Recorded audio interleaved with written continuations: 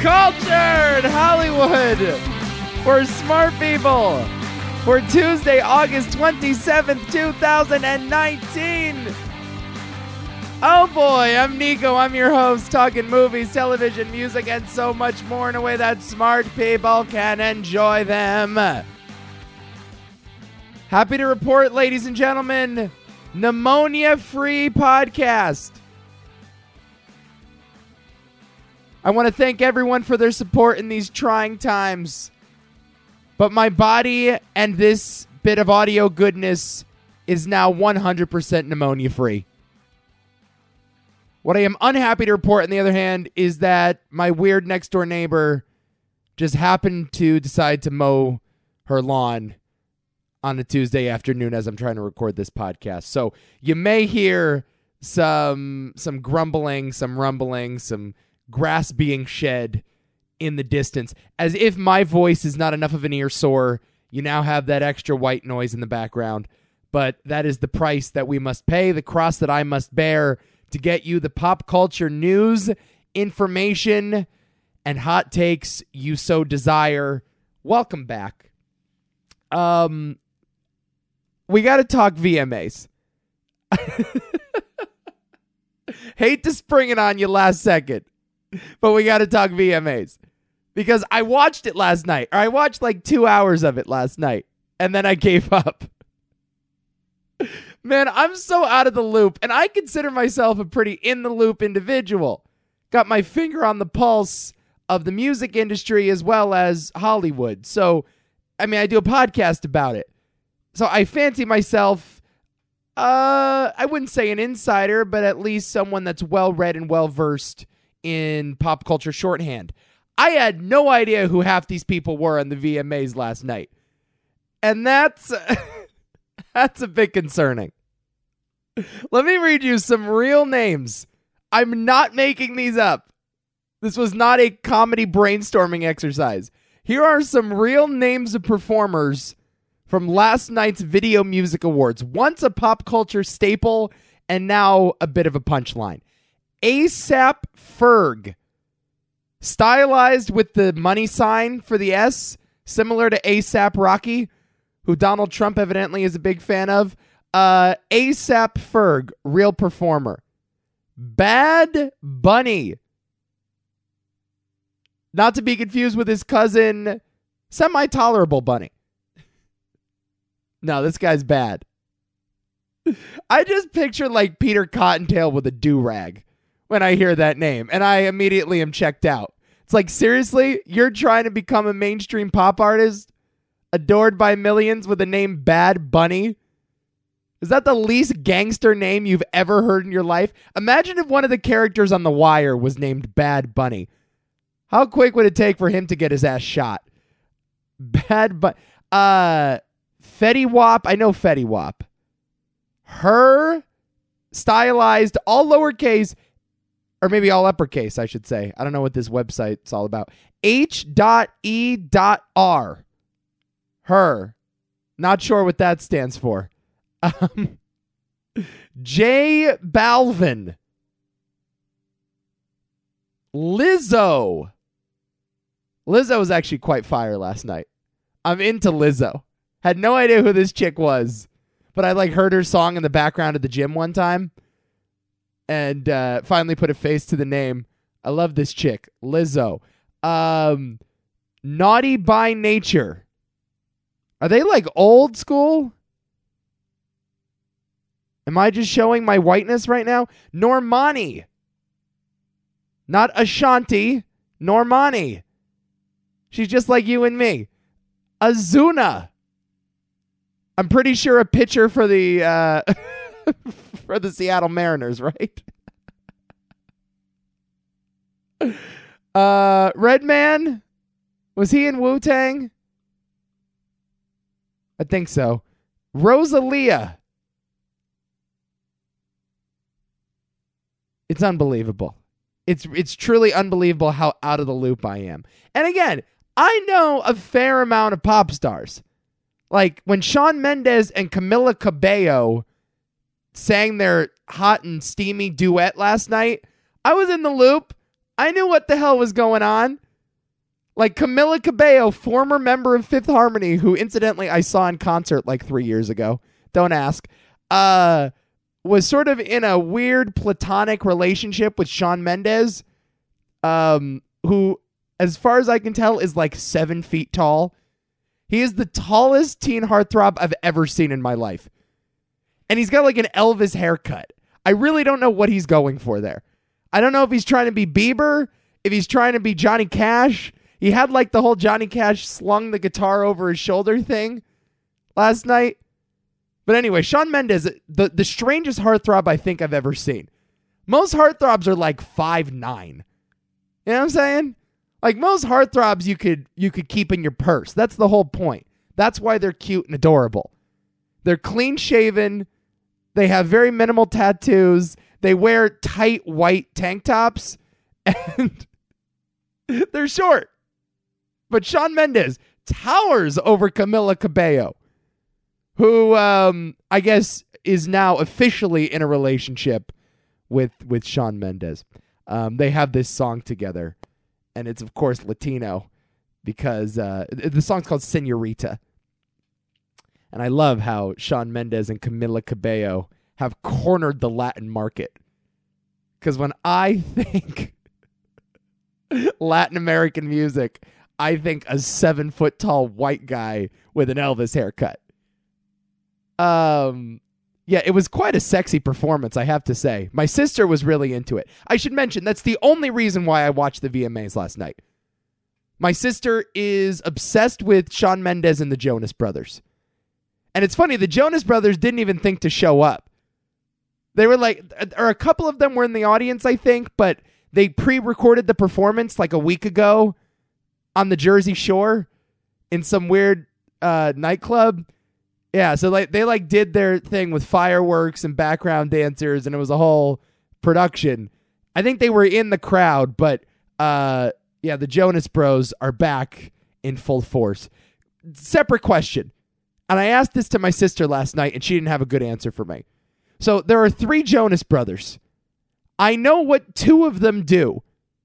I don't know for the life of me what the 3rd Jonas Brother does.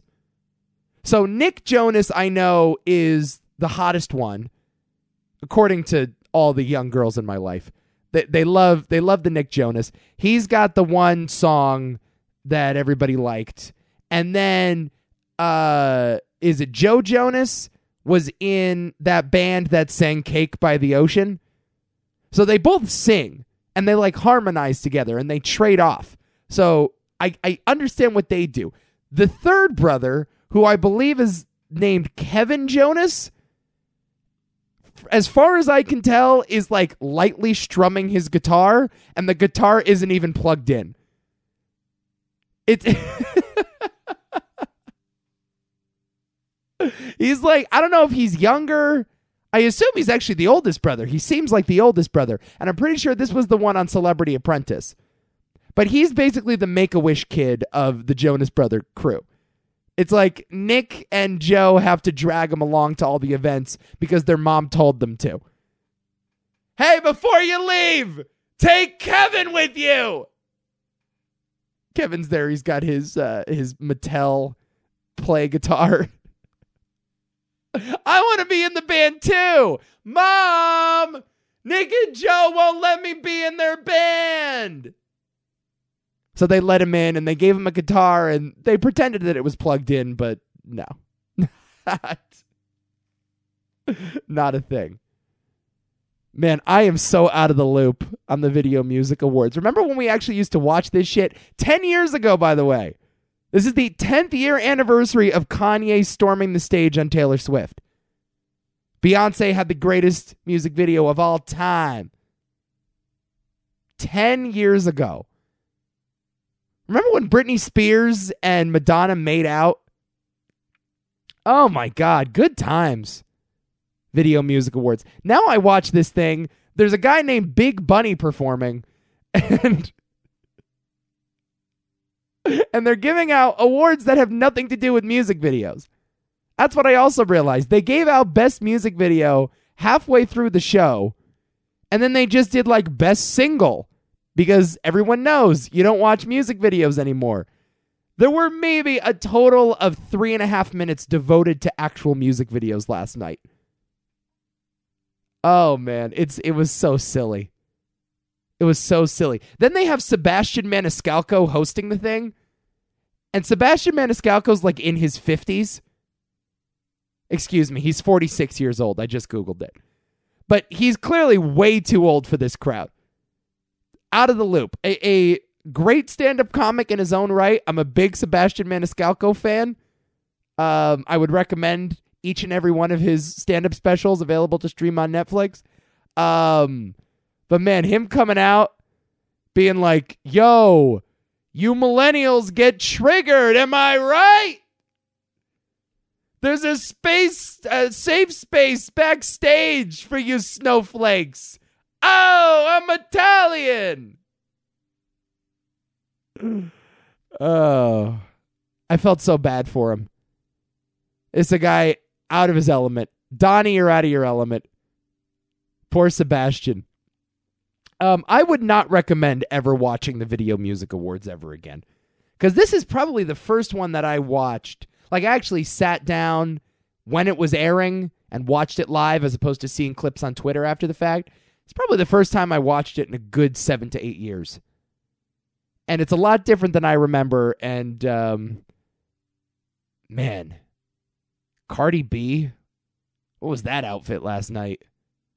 Woo! Queen Latifah's there. John Travolta's in the house. John Travolta's dropping F-bombs. John Travolta, by the way, has seamlessly pulled off the Bruce Willis look 30 years later. He finally abandoned that shitty hairpiece. He's going en naturel. Shave, little goatee, bald head of hair. Yeah, John Travolta's finally owned his 60s. I'm happy for him. I'm happy for everyone last night that had a good time. I don't want to rain on your parade. Like, I know you were really excited about that Taylor Swift opening number, and that is where I'd like to transition to in this opening segment, because you know my fascination with Taylor Swift. I'm not like a Taylor Swift fan per se. I enjoy some of her music. I think she has like 2 borderline incredible albums, like serious next caliber Madonna, Prince, Michael Jackson style pop albums. Like, I think 1989 and Red are just straight jams. I will ride for those records until I die. Inject those albums straight into my veins. That is my Taylor Swift. So let's say, at the very least, I am an admirer of Taylor Swift from afar. Is that fair? I don't necessarily love everything that she does, but man, do I respect it, and man, do I find this chick super interesting. Mostly because, like, she's wicked famous, and wicked famous people will always be interesting. You know, what fame does to one's identity, to one's artistry, and the controversy that surrounds these figures, that conversation will always be rife with intrigue. So I never tire of talking about Taylor Swift, the artist. But what I will say is that she's made a number of missteps over the years, and I understand some of her most vocal critics. Didn't we just talk about her a few weeks ago in the midst of the Scooter Braun copyright drama? I think she just announced this week, as a matter of fact, she's going to be re-recording some of her original songs in order to get the rights back to those to those albums. So that will be interesting. But I talked about her a few weeks ago in that context, not necessarily to take one side or the other, but to illustrate that at this point in time, Taylor Swift is a bit of an unreliable witness. And so when she gets into a battle with Scooter Braun or Kanye West or Kim Kardashian, we sort of label her as the boy who cried wolf. And part of that is because she's a massive pop star, and massive pop stars from Madonna to Britney Spears to Taylor Swift, all women incidentally, are seen as a bit phony and a bit manufactured and at times duplicitous. So it comes with fame. It is the unfortunate price of being a famous recording artist. So she's despised, but she's also very loved by her most vocal supporters, and she continues to remain relevant. And the fact that she's had, I don't know, what's it been now? A 15-year career that has only grown in notoriety and intrigue and conversation is quite impressive. So that's why I will continue to follow Taylor Swift and why I will continue to talk about her on this podcast, and ultimately why I will listen to every piece of music this woman puts out, including this weekend's new record, Lover. Her follow-up to 2017's Reputation, which I thought was across the board abhorrent and unlistenable. But I gotta tell you, this new record is a bit of a return to form. I think I'm into it. I think I'm pro-Lover. Sue me. I would say it's probably a full step below 1989 and about a half step below Red. But this is exactly the type of music that I think Taylor should be making. If I was her manager, if I was her producer, if I was her label, this is what I would insist upon. Safe, middle-of-the-road, catchy pop tunes with an uplifting message and perfect for a summer barbecue. This is it. If you can't play Taylor Swift music on the beach, it ain't Taylor Swift music. That's my take. And it's what strikes me every time I go back and think about her career progression. Because believe it or not, that's something I do from time to time. It just strikes me how difficult she makes this on herself. How difficult it is to pin down the real Taylor Swift. And I know this is a tale as old as time. I know every pop diva in the history of man has struggled with personal identity and artistic ambition. I just think this is what she does well. I think she does this better than the Reputation thing. I think she does this better than the old country thing. I just think mainstream pop music is her wheelhouse, and I see no reason to deviate from the path. Folks, people need McDonald's. Sure, they also need the Olive Garden. Sure, they also need Red Lobster. Sure, they also need Outback Steakhouse. But what people really need is McDonald's. They need Burger King. They need Wendy's. It's accessible. It's safe. One batch of McDonald's fries ain't going to taste that much different from the next. It's dependable. It's always there. And everyone can agree on it. There's nothing wrong. I repeat, there is nothing wrong with making mainstream pop music for a barbecue.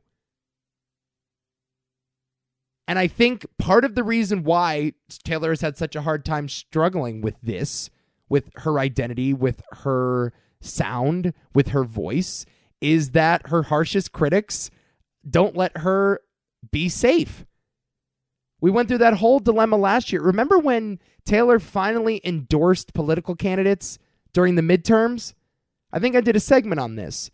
There was a lot of pressure for Taylor to get involved in the political arena.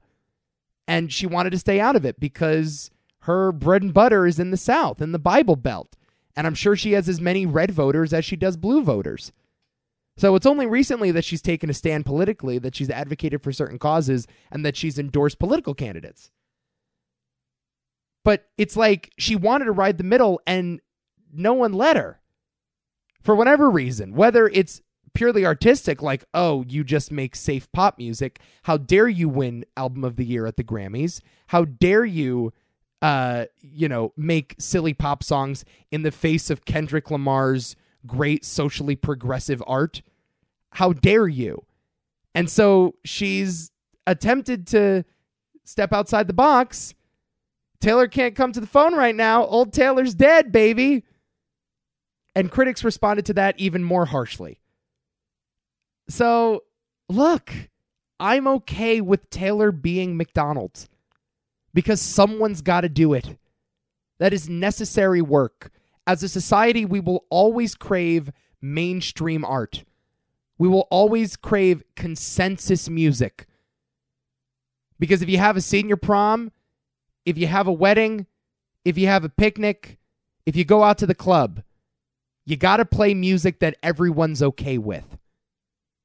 So there is, of course, a place for the rebels. There is a place for the fringe. There is a place for the experimental. And that will always be music that I champion. But I'm also going to back Taylor Swift. I'm going to back Katy Perry. I'm going to back Miley Cyrus. I'm going to back Ariana Grande. Because this is art that we demand and, frankly, art that we need. And if done by the right people, it can be art with a tremendous amount of value. You heard it here first, folks. Nico DiGregorio, August 27, 2019, pledges his allegiance to poptimism. I love Lover. Sue me. I love it. It's middle of the road. It's cheap. It's disposable. It's barbecue music. It's poolside music. It's beach music. But Taylor Swift is good at that shit. This is where her skill set lies. And I'd much rather have her working on the mainstream pop music than I would some of these other clowns that I saw on the VMAs the other night. Seriously, listen to this record. Again, it's middle of the road. It's unoffensive. It's barely political. I mean, there's a pro-LGBT track on it. There are some feminist undertones. The Dixie Chicks are on the album, which I thought was quite interesting. But, again, nothing too political. It's not like there's a song called Medicare for All on it. This is where she belongs. This is her lane. I hope she stays in it. Good on you, Taylor Swift. You have the cultured seal of approval. All right, we're taking a break. When we come back, movies, and actually quite a bit of television. That line is starting to blur, and that's the interesting thing we're going to talk about as we discuss the D23 Expo.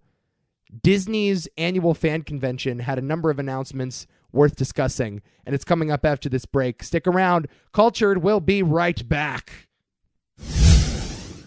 So it's been a rough week for the Disney Corporation. Well, I guess it's as rough a week as you can have while still being the number one media conglomerate on the planet, right? So cry me a river, I guess.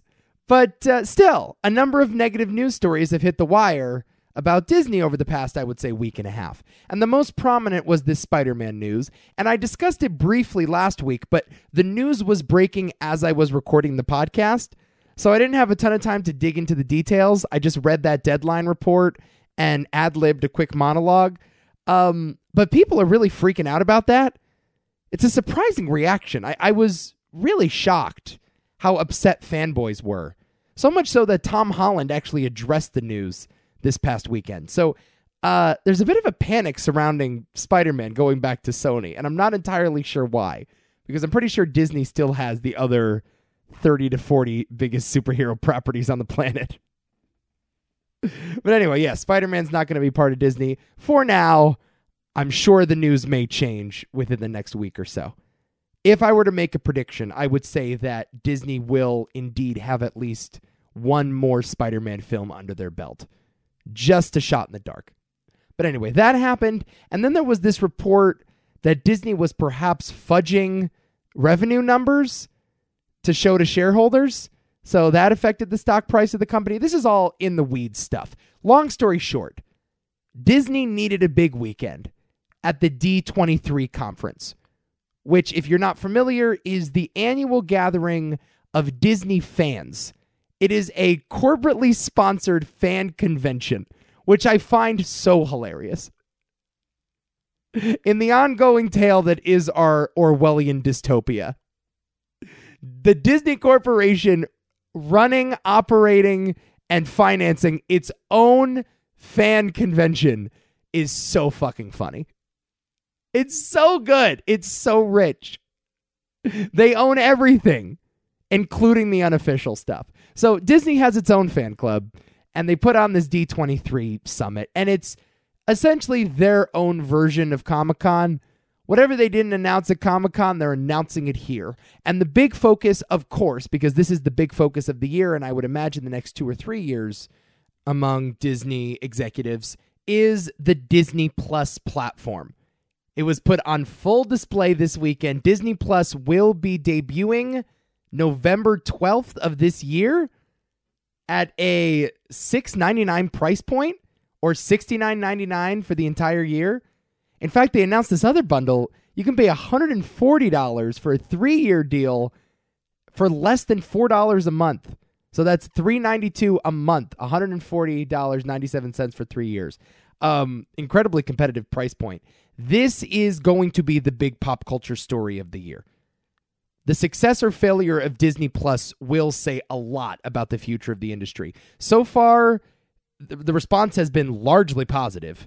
I haven't heard many negative reactions to the Disney Plus news. The price point seems right. The material seems right. The content seems very flashy. And it's hard to imagine some of these shows failing. We got, of course, the first trailer for Star Wars The Mandalorian, the miniseries created and written by Jon Favreau and directed by a number of great young up-and-coming directors. You know, it's hard to see that show failing. It's hard to see The Falcon and the Winter Soldier failing. It's hard to see WandaVision failing. You know, this just feels so right. And I'll be interested to see what the subscriber numbers look like. I'll be interested to see if audience members are a little worn down by the streaming boom. If they feel like this is a subscription one too many, they just don't have the extra $7 lying around to add to their Netflix, Hulu, and Amazon subscriptions. And I'll also be interested to see if this bites into the business of some of those other companies. Obviously, Hulu is owned by Disney. It was just bought out in the Fox acquisition. So you can bundle Hulu and Disney Plus once that platform launches. I think you can do Disney Plus, Hulu, and ESPN Plus at a $12.99 price point. But something like Amazon, something like Netflix, is this going to take up a fair share of the market? I truly don't know. I suspect not. I suspect that Netflix and Amazon have enough of a head start. They have enough customer loyalty built up and enough goodwill in terms of its content production that viewers are going to have a hard time parting ways with Stranger Things. They're going to have a hard time parting ways with Mindhunter or Orange is the New Black. And Amazon, you're already paying for it if you ship items to your house. Like if you buy mops, if you buy paper towels, you can also stream Fleabag.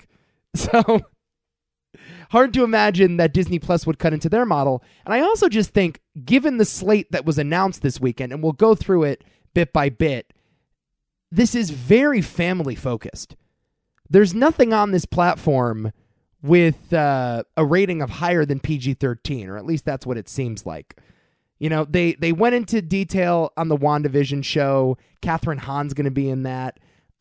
They also announced that Wyatt Russell's going to be in Falcon and the Winter Soldier. But those look like extensions of the Marvel Cinematic Universe more so than their own thing. I know when Daredevil and Jessica Jones and the Netflix Marvel Universe launched, that felt very different. That was a purposeful shift to like soft R rated programming. Like TV-15, I think was the term that Netflix coined. It's not quite PG-13. It's not quite R. It's smack dab in the middle. And that seemed like an attempt to do gritty, small stories in New York City. This, as Kevin Feige announced on stage at D23, is just longer versions of the same. And by the way, he announced, in addition to updates on The Eternals and in addition to updates on Black Widow and Falcon and Winter Soldier, 3 new Marvel Disney Plus TV shows. They are Ms. Marvel. That won't be confusing at all. It ain't Captain Marvel. It ain't Mr. Marvel. It's Ms. Marvel. Can we come up with a better name? Ms. Marvel, debuting on Disney Plus at some point, along with Moon Knight. I'm serious, this is a real superhero. They're making a TV show about this shit. Moon Knight. Evidently, he's a Batman-esque vigilante figure that may or may not have been possessed by the moon god. Or he could just be a crazy schizophrenic. Moon Knight coming to the Disney Plus platform when you pay $7 a month. And She-Hulk. It ain't He-Hulk, it's She-Hulk. Because women can get just as angry. She-Hulk. I don't know. I'll watch them all. I have no reaction on that whatsoever. They also announced Black Panther 2, which is a no-brainer, May 6, 2022. Kind of shocking that it's taking them this much time. Because I know when Iron Man first came out and Captain America first came out, and even Spider-Man Homecoming was released, Marvel spared no time pumping out the sequel. They knew they had gold on their hands, and they wanted to strike while the iron was hot. It's kind of interesting. Black Panther, the original, was released in 2018. And now we're not getting Black Panther 2 till 2022. Yeah, it was 2018, right? Last year was when Black Panther came out, right? Yeah, I am getting that right. Okay. Yeah, so 4 years seems like a long time. Ryan Coogler coming back, the original cast coming back. It'll be a massive hit, I'm sure. It just seems like a big reprieve. I don't know. So here are some of the shows coming to the platform. And again, this to me signifies, oh yeah, this is going to be family-friendly entertainment. This will be in addition to your Netflix subscription. If you still want adult fare, or if you don't like kids programming or PG-13 programming, Disney Plus is not for you. So The World According to Jeff Goldblum is, I guess, Anthony Bourdain, but Jeff Goldblum. Jeff Goldblum travels the world and learns things. High School Musical, the series. I'll repeat that. High School Musical, the musical, the series. A real thing. Do you remember how big the High School Musical movies were? I can only speak from my experience in middle school, but when High School Musical 1 and 2 debuted on Disney Channel and then High School Musical 3 hit theaters, it was all anyone discussed. I personally have not seen a High School Musical film, and I don't know if the demand is still there, but that is coming to Disney Plus in the form of a miniseries. Lady and the Tramp, not a miniseries, but an original film hitting the Disney Plus platform. So it ain't just going to be secondary Marvel characters and Star Wars spinoffs. Feature-length films, one that you would think would see a movie theater at some point, no, is going straight to streaming. Bold move, interesting move. I don't fault it. I think this is actually the right move. You have a lot of ground to make up on Netflix since they're doing a number of theatrical releases for some of their movies. This we're going to talk about that in a second on the podcast today, but this is a big fall for Netflix, a massive fall, and we'll see how that shakes out. But Lady and the Tramp, live action remake, Tessa Thompson, Justin Theroux, coming to Netflix. I'm sorry, coming to Disney Plus because there is no more shame in the world anymore. Noelle, an original film with Anna Kendrick, Bill Hader, and Billy Eichner about Santa's daughter, November 12th, 2019. Oh, so silly. So silly. Lizzie McGuire back. Hilary Duff. 15 going on 30. What was that movie? No, 13 going on 30. Lizzie McGuire. Wow. Now I'm old. I just turned 24 last week. It didn't hit me then that I'm 24. It just hit me now that I'm 24. They're doing a Lizzie McGuire reboot for the Disney Plus network. I'll read the description. Lizzie is 30, flirty, and thriving in New York City. She's got her dream job and dream boyfriend, but she's still got a lot to figure out on the way. Hilary Duff. Man, I had the biggest crush on her back in elementary school. Oh, Hilary Duff. Never watched that show, but her and Amanda Bynes. It's so funny what happened to both of them, huh? I was in love with Amanda Bynes in elementary school. Still am in a weird way. Does that make me a pervert? They officially announced the Rogue One prequel series with Diego Luna following Cassian Andor and K2SO. Yeah, it's a thing that's actually happening. Alan Tudyk is reprising his role as the droid from Rogue One. I remember nothing about Cassian Andor. I don't know if I like that character or I don't, because Rogue One is a horribly forgettable movie. But that's an official announcement, along with the Ewan McGregor Obi-Wan spinoff prequel. This is happening. Ewan McGregor reprising his role as Obi-Wan Kenobi, presumably to fill in the gaps between Episode 3 and Episode 4 of Star Wars. It seems like a lot more people are interested in this than I am. But then again, a lot more people hate the new Star Wars movies than I do. So, cool. Ewan McGregor is definitely the best part of those prequel movies. Definitely the best performance by a mile. Maybe him and Mace Windu. That's it. So, okay. I just feel like, here's the thing. Obi-Wan is now well-treaded territory. You had Alec Guinness in the original films. He came back as a ghost. There was a mystique around him, a mysteriousness, a hidden identity that made the character that much more intriguing. And then they do these prequels, and Ewan McGregor's fine, and he's charismatic, but it's fleshed out that character so much. I feel like we know everything we need to know about Obi-Wan. I don't care what he was doing between episodes 3 and 4. You know, let's go somewhere different with this. Which is why I'm so much more excited for The Mandalorian, which, incidentally, just released their first trailer. It's true. Werner Herzog's in it. Giancarlo Esposito's in it. Carl Weathers is in it. It's happening. Look, it's going to be another Star Wars thing. That trailer definitely seemed different, though. That trailer, I should say this. The cast alone is really the draw. The trailer looked awesome, but this cast has such street cred among movie fans. The fact that Werner Herzog is playing a bounty hunter warlord is just incredible. Just incredible. That trailer gave me all the goosebumps. Could be the most anticipated Star Wars thing of the fall for me. Anything else really that came out? They're doing Star Wars, the Clone Wars, WandaVision, I said. Oh yeah, What If?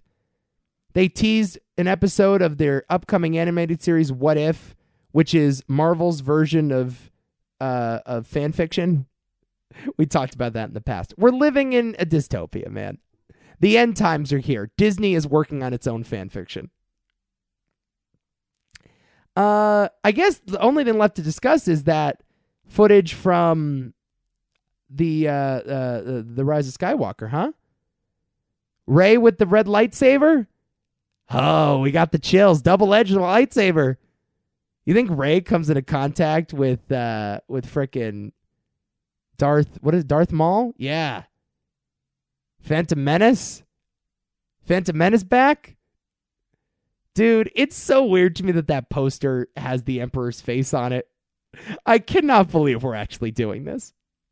I know the laugh was supposed to be an ominous thing, you know, and it was supposed to get us excited in the trailer. I didn't think he was actually going to be the villain in this film.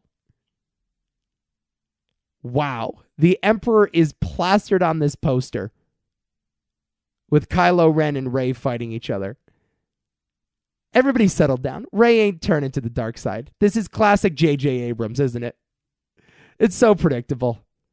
Oh man, I gotta be honest with you. I love Last Jedi.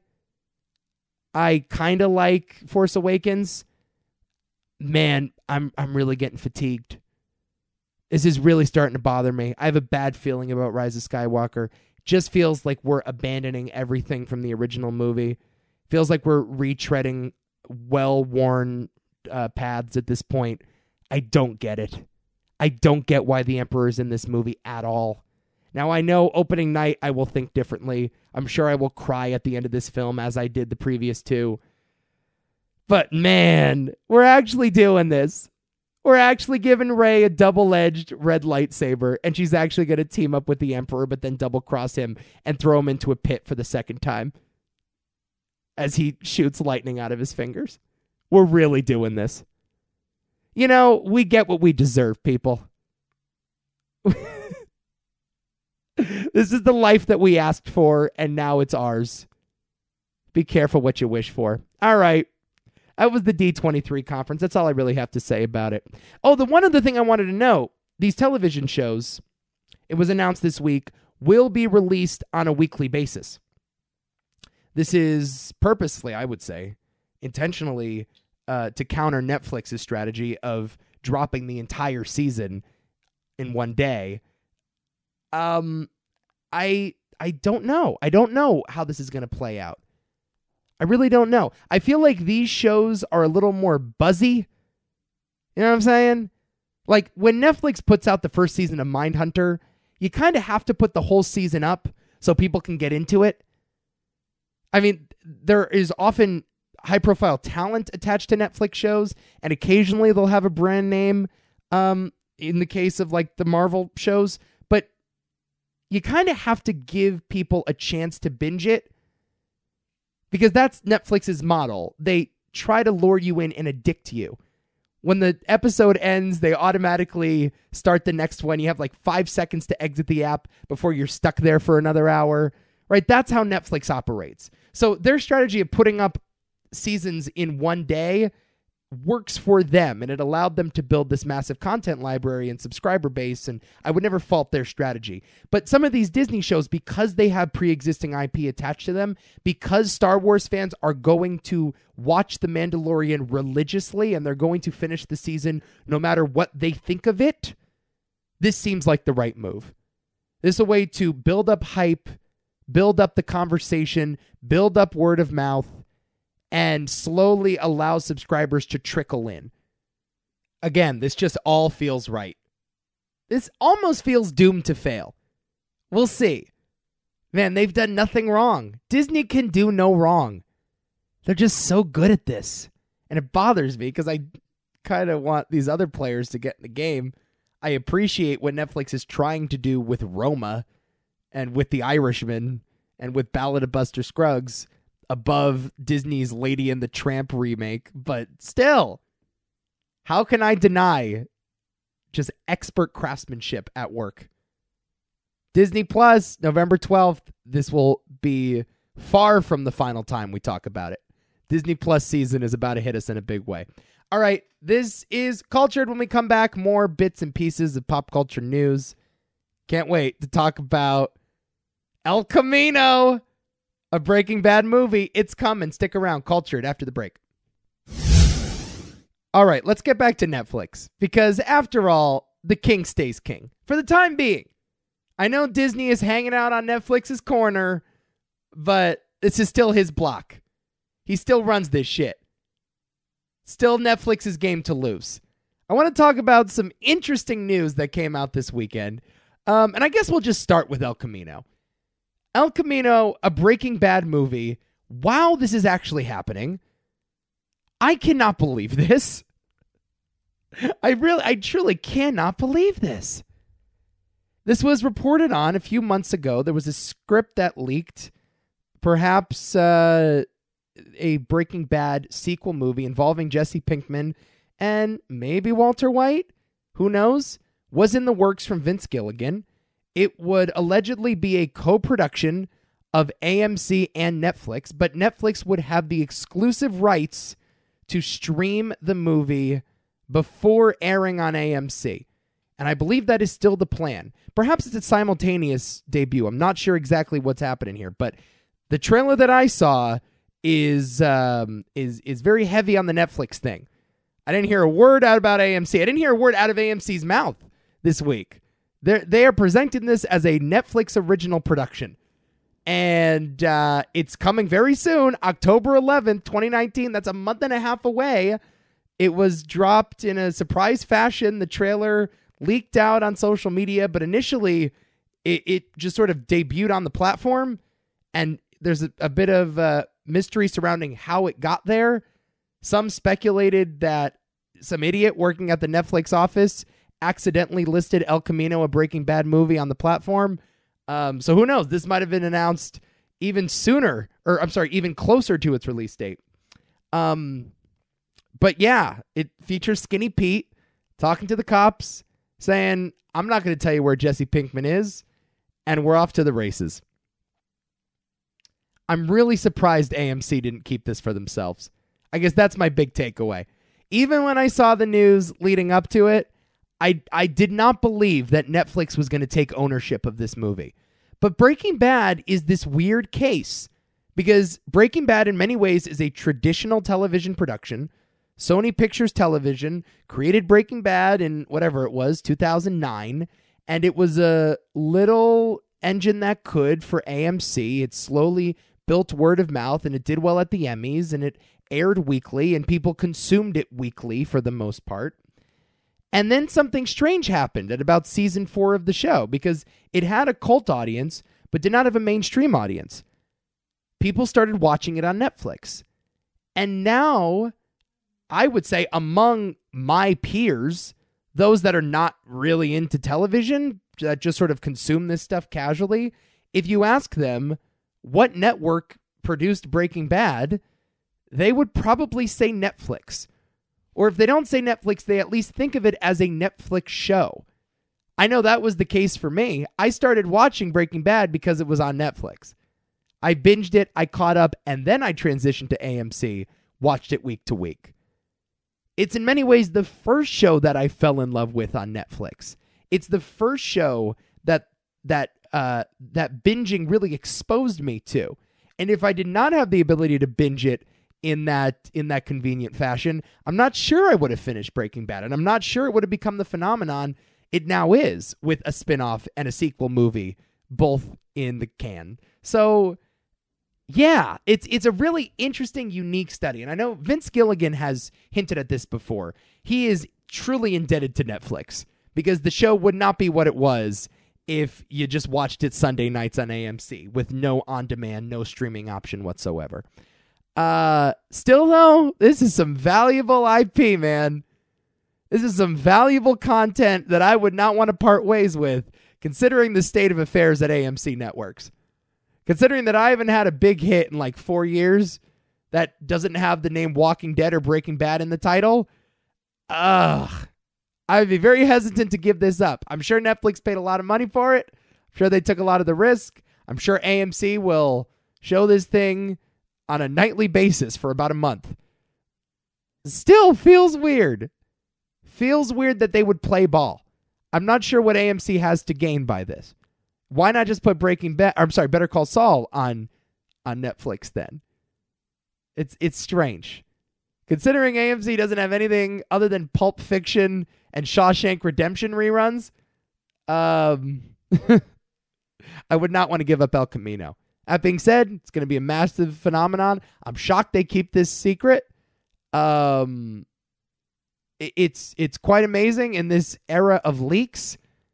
You can't take a shit without the world knowing about it these days. And somehow they filmed an entire sequel movie with Aaron Paul and perhaps Bryan Cranston. We shall still see. And that it was in the can before the news even broke. Like before that script leaked, it was already shot. So, wow. Can't believe it's happening. El Camino, a Breaking Bad movie. I think it's probably unnecessary. I see no reason why we would have to revisit Jesse Pinkman's story, but Better Call Saul is like the greatest show of my lifetime. So whatever you want to do, Vince Gilligan, here's my money. Take it. Other interesting Netflix news just released today. Netflix is making a big Oscars push this year. This is going to be another narrative that we follow, and the story on Variety this morning only adds more fuel to that fire. 10 movies on Netflix's fall schedule will see a theatrical release for various reasons. Of course, the most prominent is The Irishman, which, as we found out today, will hit select theaters November 1st, and then will hit Netflix on November 27th. So you have a 3-week window if you want to see The Irishman in theaters. That's your chance before the world can see it from the comfort of their own home. Interestingly enough, AMC, Landmark, some of the bigger movie theater chains, will not be playing ball with Netflix. Their point of view is that if they do it for Netflix, they're going to have to do it for every other major outlet. Fox, Disney, Universal, Warner Brothers, they're all going to want a piece of that action because everyone is building their streaming service. All these companies love on demand because the vast majority of movie grosses, of the amount of money that a movie generates, is made in the first 2 weekends. So there's no reason why they shouldn't put out Avengers Endgame for 3 weeks in the theaters and then make it available on Disney+. But AMC and Landmark have keenly protected their business model by saying, no, if you're going to give us your movie, we'll put it in your theaters. We will give voice to the Netflix original content, but you got to give it to us for at least 3 months. That, of course, is not feasible for Netflix. They want The Irishman to be seen on their platform. They want to gain subscribers with a big property like that. So I guess they agreed to disagree. There were tense negotiations for a few weeks. So there will be only a limited theatrical run for The Irishman. And they're doing a similar strategy with some other movies, including The Laundromat, the Steven Soderbergh, Meryl Streep Panama Papers dramedy. What a great sentence. That is coming out in theaters September 7th and to Netflix October 18th. Dull Media Is My Name. Eddie Murphy returns to the big screen in a starring role. That's coming to theaters October 7th and Netflix October 25th. The King, starring Timothée Chalamet as a king, which of course is is a totally redundant sentence because Timothée Chalamet is already a king. October 11th in theaters, November 1st on Netflix. Earthquake Bird, Alicia Vikander, the most beautiful woman on the planet, in a crime drama. Theaters November 1st, Netflix November 15th. Marriage Story, perhaps my most anticipated movie of the fall. Directed by Noah Baumbach with Scarlett Johansson and Adam Driver, the divorce drama / comedy. The Noah Baumbach, Greta Gerwig voice will be on full display. That's coming to theaters November 6th and Netflix December 6th. Looks for a major Oscar campaign. And then some other animated movies called Claws, I Lost My Body, both of which I am not familiar with, but there you go, getting theatrical releases as well, along with 2 other indie movies, including Atlantics and The Two Popes, starring Anthony Hopkins and Jonathan Pryce. Netflix feels like it's dominated the television game. It has put cable not out of business, but certainly on the back burner of people's attention. Network television is basically dead. The movie distribution model has forever been changed. Now it's time to gain prestige. Now it's time to take home the gold. It's time to get some shiny trophies. So that's what this push is. And I will say this, Netflix seems to have a bit of a chip on its shoulder after the Oscars last year. They have a bit of resentment toward the Academy and toward old Hollywood after getting screwed for Best Picture. Roma was the prohibitive favorite to win Best Picture at the Oscars. It lost to Green Book, which most critics agree is a far worse movie. There was a lot of controversy surrounding that film, and we've litigated that till the cows came home. But Roma was supposed to be the movie. I predicted it on this podcast. I thought this was going to signal a new era for Hollywood. It was going to be a big step forward for Netflix. And I think, I at least interpret it this way, that certain Oscar voters, certain older Hollywood types, certain executives, certain directors felt like Netflix was a threat to the old way of doing things. They thought it was a threat to old Hollywood sensibilities, a threat to the distribution model. Most voters, I think, prefer watching films in a movie theater than they do on television screens or iPads or iPhones. And so that led to a very complicated dynamic. So Green Book wins Best Picture, and now Netflix is doubling down. But they've doubled down in an interesting way. They're now trying to get more movies into theaters, not less movies into theaters, in an effort to appease Oscar voters and to say, look, we respect the fond tradition of Hollywood cinema as much as you do. We're putting these films in theaters first. Then you can stream them after the fact. But The Irishman is a big screen movie. Marriage Story is a big screen movie. The Laundromat is a big screen movie. And they deserve the big screen format. So we'll see. It's a big play. Another interesting behind-the-scene dynamic. If you're interested in how the sausage is made, that's what we'll be following for the next several months as, really, Oscar season heats up. Oh, it's that time of year again, baby. If you're into that stuff, Cultured is the podcast for you, and will continue to be that. But I hope that I can bring something else to the table. I hope that this was a fruitful Taylor Swift conversation and a fruitful Star Wars conversation, and that whatever your engagement with the Hollywood machine, that this podcast, whatever the hell it is helpful to you in some way and entertaining and enjoyable. So this has been another episode of Cultured, and I thank you so much for being here. We will be back, of course, next week with more news, more analysis, more hot takes for smart people. And you can see all of our podcasts on the website, toomanythoughtsmedia.com or tmt.media. That's where you can find Why Is This a Thing? The Movie Hall of Fame, The Nico Show, 2 Cents Radio, Fantasy Book of the Month, most of which debuting new episodes this week. The pneumonia is gone. I'm done vacationing. We're getting back into the swing of things. This week we'll be talking about Piranha 2, The Spawning on Why Is This a Thing? As part of Piranaconda Month. That movie, incidentally, directed by James Cameron. And that was a real fun podcast. It's already in the bank, coming out tomorrow. Movie Hall of Fame, I'll be doing with Adam, reviewing the movies of 1997 and inducting one of them into the Movie Hall of Fame. That should be a ton of fun. That's coming this Thursday. Nico Show this Friday, and perhaps a 2 Cents Radio somewhere in between. And I do need to talk about Andrew Luck in some forum, so I'm going to have to figure out a way to do that. Maybe the Nico Show will come a little sooner than planned, because that's all I want to talk about these days. Along with Netflix's Oscar strategy and the Disney Plus price point, Andrew Luck's surprise retirement, the only thing I care about in life. I love you. Y'all the best. Please come back next week. Let's do this again sometime, because it's a lot of fun for me. Come back next week, because then and only then will you and I get cultured. See ya.